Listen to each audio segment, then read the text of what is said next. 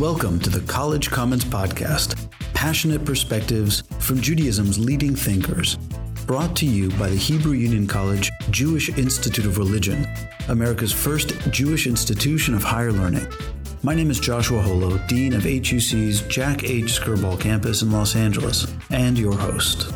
You're listening to a special episode recorded at the URJ Biennial in December of 2019. Welcome to this episode of the College Commons Podcast, and we're joined by Rabbi Peter S. Berg. Rabbi Berg is the senior rabbi of the Temple, the Hebrew Benevolent Congregation. The Temple is Atlanta's oldest synagogue, founded in 1867. Rabbi Berg was named by Newsweek and the Daily Beast as one of the most influential rabbis in the United States, by Georgia Trend as one of the 100 most influential Georgians, and by Atlanta Magazine as one of Atlanta's most powerful leaders. And I think we're going to get a sense of Rabbi Berg's civic presence that has resulted in these accolades. Peter, it's a pleasure to have you. Thank you for joining me. Thank you, Joshua. Great to be here. So I want to start by talking to you about something that you've written about, namely making sure that when we say that Reform Judaism is a big tent, that we really mean it, and that we include not only liberal voices with which we are statistically more comfortable, shall we say, but also conservative voices. And so I want to ask you to kick off the conversation, what's the temperature now in Reform Judaism vis-a-vis satisfaction and comfort of Jews who are members of our family, but who are what we might call politically conservative? It's a great question, and a question we ask a lot at the Temple. In the South, we have a congregation that is comprised both of liberals and conservatives and a lot of people that are somewhere in between. And we ask the question because we're so good as Reform congregations about talking about how inclusive we are to interfaith families, how inclusive we are to Jews of color, and there are also Jews who are politically conservative who sit in our pews and wonder why they don't feel so comfortable. So our mission and vision statement states so clearly that diversity matters to us. And that's included in people's political views and perspectives. So we really work hard to reach out to them. And how do you think you're doing? Well, I want to hear how you're doing at the Temple. And I want to hear how you think not only Reform Judaism is doing writ large, but I would say non-Orthodox Judaism writ large, because statistically, American Jews, even when you calculate Orthodox, still skew very heavily to the Democratic Party and to liberal causes. So today's polarized moment forces us to take your mission statement seriously, but also to ask it about our movement in American Judaism. So I want to hear your Yeah, segment. I think it's a great question because it's true. Most of our congregations, including ours, definitely skew more towards liberal politics. But the question is, what do we do with many members of our congregation who are not? And what I've done in the last couple of months is actually a series of individual meetings, anyone who reached out to me. What happened was there was one day where someone said to me, you and the Temple are too conservative. And someone said, you and the Temple are too liberal. And I said, wait a minute. And so I started to have these meetings. And what I learned when I outlined what it is that we do as a congregation, the social justice work that we do, almost everybody agrees. So once we take out the political part and how it relates to political parties and focus on, what our Jewish tradition has to say, all of a sudden we're roughly on the same page. We're talking about fighting sex trafficking, getting rid of sex trafficking, which in Atlanta is a big problem. We're talking about ending homelessness. We're talking about taking care of the world in which we live, the environment. We're talking about racial justice. But I got to stop you right there. Yeah. The environment in my world. Yeah. So I'm not a rabbi, but because of my role as dean of the campus, people approach me on these issues, and they, as you can imagine, and often social justice frustrates the conservatives I speak to really pointedly because they feel that it's code for liberal agenda. Right. And so from my perspective, you listed some things that intuitively cross the aisle. So sex trafficking. We know that the rhetoric of the right and the rhetoric of the left abhor, as any self-respecting human being would, the sex traffic. Great. I get that. Climate change and social justice, however, I find to be much more. And you also said racial justice. Yeah. And I know you're doing work in racial justice. I want you to tell me what that project is, but I also want you to tell me how it plays with this particular issue. We've had no controversy at all with the racial justice work that we're doing because the temple historically, so you have to think about the temple in Atlanta. In 1958, the temple was bombed by white supremacists. Rabbi Jacob Rothschild of blessed memory was giving sermon after sermon about racial justice and integration. White supremacists didn't like it. They bombed the temple. Thankfully, nobody was hurt. But that has been our mission and our vision, is to carry on Rabbi Rothschild and Dr. King's legacy. So the work that we do in racial justice, now we have to ask ourselves the question, what do we do in this year and this time to carry that legacy forward? Because some of the issues have changed, but they're all related to racial justice. We're working specifically right now on an issue that relates to mass incarceration. The U.S. puts more people in jail than any other country in the entire world. Think about the worst countries out there. China? Worse than China, right? More people in jail than China. And it happens that my state, which I'm very proud of, Georgia, unfortunately, though, puts more people in jail than any other state in the country. Wow. So we have to ask ourselves, what's going on here? And of course, it turns out to be a racial injustice.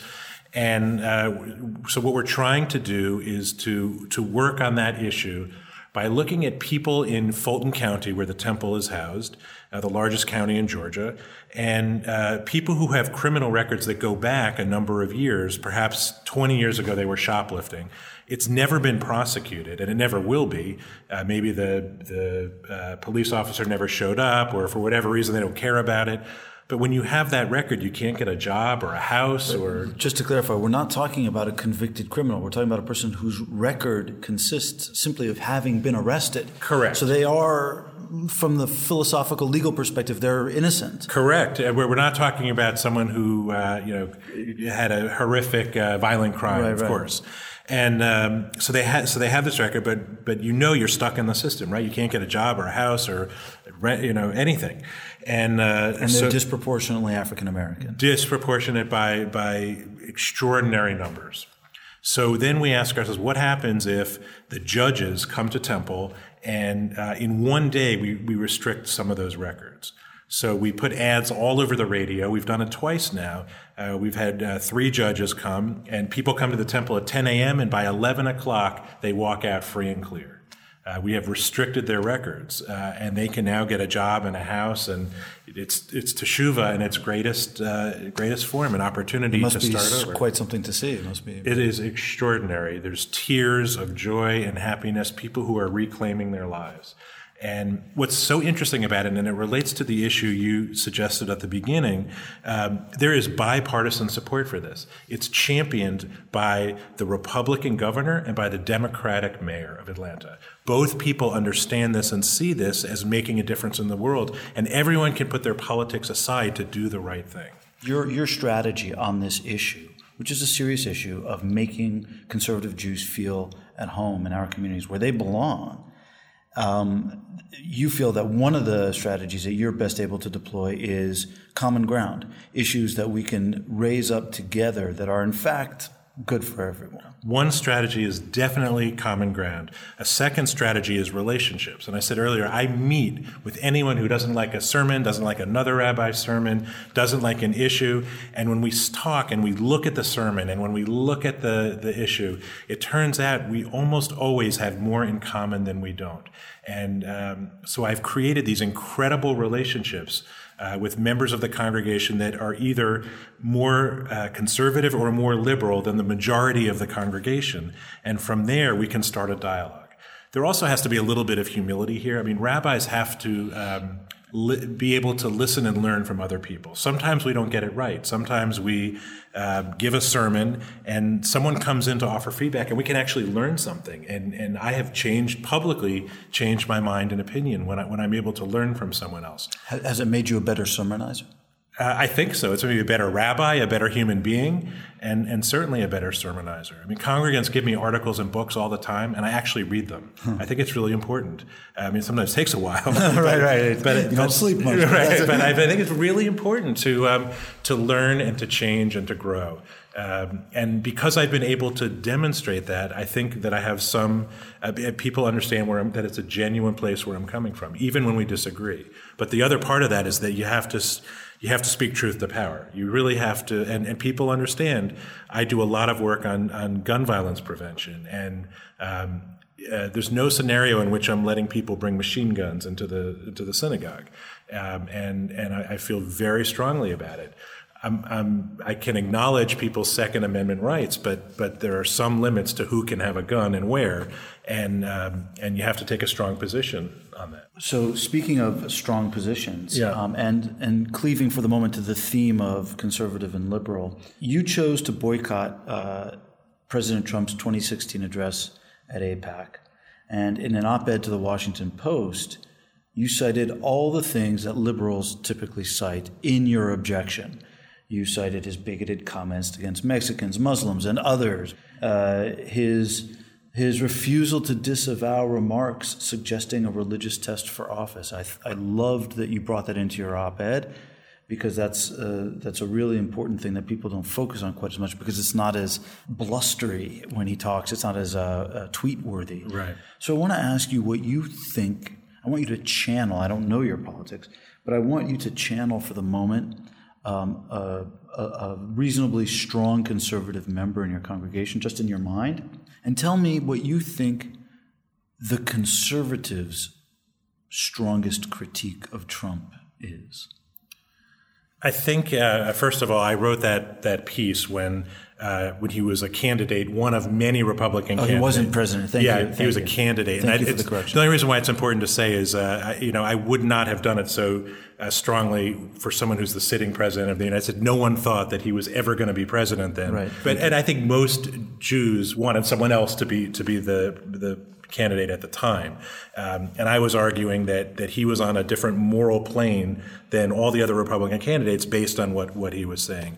But the question that you raise, what Republican members of the congregation might say, I think a lot of people are concerned with just the language that's used. I mean, you hear over and again, please just put the Twitter down and stop tweeting and stop, shooting at the hip. And, I think it's sort of the language that's used that seems the coarseness. The coarseness and that I think seems to be troubling to a lot of people, even his most supporters. Before we return to the podcast, we want to let you know about digital learning on the College Commons platform. Beyond this podcast, which is available to the public at large, check out the online courses at collegecommons.huc.edu for in-depth learning, digital syllabi, assignments, inspiration for teaching, and one of our most influential courses called Making Prayer Real. Subscribe with your synagogue for all this and more. Just click Sign Up at collegecommons.huc.edu. Oh, and one more thing. Help us out and rate us on iTunes. But whatever you do not give us 5 stars, unless we deserve it. Now, back to our podcast. According to a very recent, less than a year old now, study of Jewish LA County, it turns out that proportions of liberalism that you and I, our generation, typically remember American Jews to be, which is roughly 70 to 80% Democratic. It turns out that, at least in LA County, those proportions appear to remain constant, that Jews are still very preponderantly liberal on the spectrum of liberalism that we apply in the United States. And let's assume that this LA County study is statistically representative of American Jewry writ large. Nevertheless, I think there is a perception out there that the Jews in America have moved to the right, despite the data that I'm putting out there now, at least somewhat. But I think some people think more than somewhat. So I want to ask you, do you think that American Jews have moved to the right, either on Israel or on the U.S.? And independent of what you think American Jews have or haven't moved to. What do you make of the perception that we've moved to the right? Yeah, I think that perception is definitely out there. I hear it all the time, and people say to me, you should keep in mind that we have more and more Jews who are politically conservative. And there certainly are more Jews right now that identify, and not everybody identifies, right, as politically conservative than I remember, but I don't think it's a lot. I don't think it's a huge number. Where I think the shift is towards the middle, and I think it's from both sides. I see more members of the community on the left who are going more towards the center, and on the right who are going more towards the center. And what I think is that people see a lot of these issues as not being black and white, right? There's not one side to the gun issue, right? There's a Second Amendment and a right for some people to have guns, but there's also certain guns that should never be out there and certain people who should never have them. So I think on a lot of these issues, there's like a center point and a common ground, and that's the direction that I see on a lot of these issues. And if we can stop looking at them as there's only one way, right? I mean, Judaism doesn't teach that there's only one way to anything. We have, 70 faces of the Torah, we say. We have a Talmud that records the majority and minority opinions, and a United States Supreme Court that essentially comes from the Talmud that says we value everybody's opinion and perspective. So I think that's an important change. That it's not a monolithic view anymore. So we've focused on this particular divide, but if it's not this particular divide, which I suspect at the end of the day is not your biggest worry, what is your biggest worry? What keeps you up? I think what really keeps me up is the inability of so many members of the Jewish community to find that center common ground, to even acknowledge that there might be another viewpoint, there might be another way, and that when we get so stuck in our political ideologies, whatever they are, we're not willing to hear the other side, we're not willing to learn and to grow. And if we could just get people to come to the table, and I actually think synagogues are a place where people could come together. Synagogues could be the place that bridges this massive gap in the conversation in America, where people feel so stuck they can't sit at their Thanksgiving table and talk because they're coming from two totally different places. What would it look like if the synagogue was the place that actually brought people together? As the word means, which means to lead together. Yeah. So you are the heir to a legacy rabbinate and a legacy synagogue. And clearly the temple and your predecessors, and you personally, clearly, as I introduced you with, have held an important civic place in the life of Atlanta. Tell me how Atlanta understands the Jewish community and the temple. What's the dynamic there? Atlanta is a community that I think works really well together. We see ourselves as the birthplace of Dr. King and the civil rights movement. So those ideas stay with us, and the interfaith cooperation is so apparent in everything that we are and everything that we do. The temple, the temple is 152 years old this year. And when we were founded as the Hebrew Benevolent Congregation. Everyone says the temple now because that's our nickname, because that was the only synagogue and everyone just said the temple. And if you watch Driving Miss Daisy, which is filmed partially at the temple and about a member of the congregation, Jessica Tandy says to Morgan Freeman, "Hoke, take me to the temple," because there's really nowhere else to go. That's the temple, right? No other temple. But I think that because the temple has been around for so long, we have become in many ways a leading voice on issues of justice and on bringing the community together. I spend a lot of my rabbinate in the civic community and the interfaith community. And is that expected of you by the congregation? I don't know that it's expected as much as it is something that I love to do. I mean, it's really one of my favorite parts of the job. I sit on more than 40 boards. I'm not active in them all, believe me, but to be a presence and to be a part of, it's daunting. Be a part of these committees and these conversations that are taking place is really important. And sometimes the civic leaders come to us when they write. There was a a street that was going to be named after someone a couple years ago that has an anti-Semitic horrible past. And the mayor called and said, can we use this name? And I said, absolutely not. There's no way you can name, I won't say the name, you can't say that. And they immediately moved away from it. So we have those relationships. And again, back to our earlier conversation, I have relationships with the Republican governor and the Democratic mayor. And it's really important, even when I disagree sometimes on some issues and some major issues. I mean, there's some major issues that I don't agree with. But you have to have those relationships, and so that we can get something done. I mean, you can either stand on the street and scream, or you can get in on the inside and make it different. So, in the course of your career, have you noticed meaningful shift in Jewish attitudes about Israel and the Jewish community's internal conversation about Israel? And if so, what does it mean for you as the senior rabbi of a major synagogue?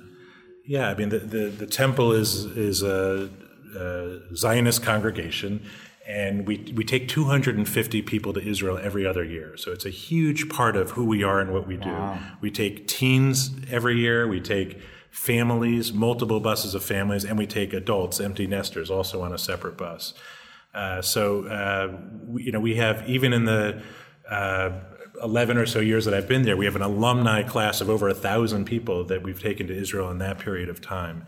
But there is a shift in the conversation. And part of what we try to do is focus on two things. We want the congregation to engage in both a pro-U.S.-Israel relationship conversation, right, to care about the relationship that America and Israel has, and to advocate for it, and to care about progressive causes in Israel, reform congregations, pluralism in Israel, praying at the Kotel. So we're trying to get people to care about both of those issues, to say, when you belong to the temple, we want you to care about the U.S.-Israel relationship and progressive Zionism in Israel. And that's been going to take more time. It's a lot harder conversation. There's also some challenges with the younger generation and their connection to Israel. I think this is something we have to pay more attention to. But we're doing it by taking people. So we're taking, for example, a funded trip to Israel for young adult interfaith couples at almost no expense to them. Because we want them to be able to experience Israel and learn about Israel, and to be able to participate in a nuanced conversation based on knowledge. And it's working? How many times have you done that particularly? We're doing our first one this summer. So this will be our first of that cohort going to Israel this summer. And I'll let you know the next time we do this. We, in the professional Jewish world, spend a lot of time worrying about institutions not serving the Jewish community and or failing to promise continuity of our civilization and our culture. And there's a lot to worry about, but we also make all kinds of progress and do amazing things. Yeah. And amazing things are happening in the Jewish world. When you look at the entire spectrum of American Judaism, what's one of those things that most excites you? I think one of the things that excites me the most is a reframe of a question that we've been asking wrong for a while. We have been, and for good reason, accustomed to asking, is that good for our institution, right? We want to know if something is good for a particular synagogue's bottom line or for membership. And I think the real question that we're starting to ask in a very positive way is that good for the Jewish people? And sometimes something that's good for the Jewish people may not directly affect an institution's bottom line. It may mean that we're doing something because it's the right thing, even though it may not get more members, it may not increase the income that comes in. And but I think it's making a difference. I feel excitement around asking the question, is this good by the Jewish people? And I want us to start asking that even more. You have to be able to fund, is it good for the Jewish people? So we raised a lot of money for our endowment, recently $36 million. So we can start to ask those kinds of questions. Can we just do what we know and feel is the right thing?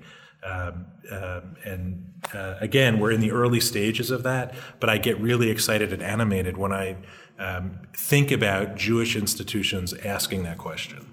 So here's to doing more of what's good for the Jewish people in the world, and to our partnership in doing it with you and the Temple and Hebrew Union College. It's a pleasure to speak with you. I look forward to it. I feel so blessed also to serve on the Board of Overseers of Hebrew Union College, Jewish Institute of Religion, and the work that we get to do together. It's a pleasure. Always great to talk to you. Thank you. Thank you.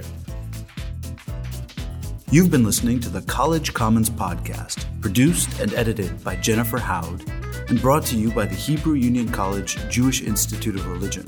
For this URJ Biennial Series, special thanks to Mark Palavin, the URJ Chief Program Officer and Biennial Director, and Liz Grumbacher, Director of North American Events.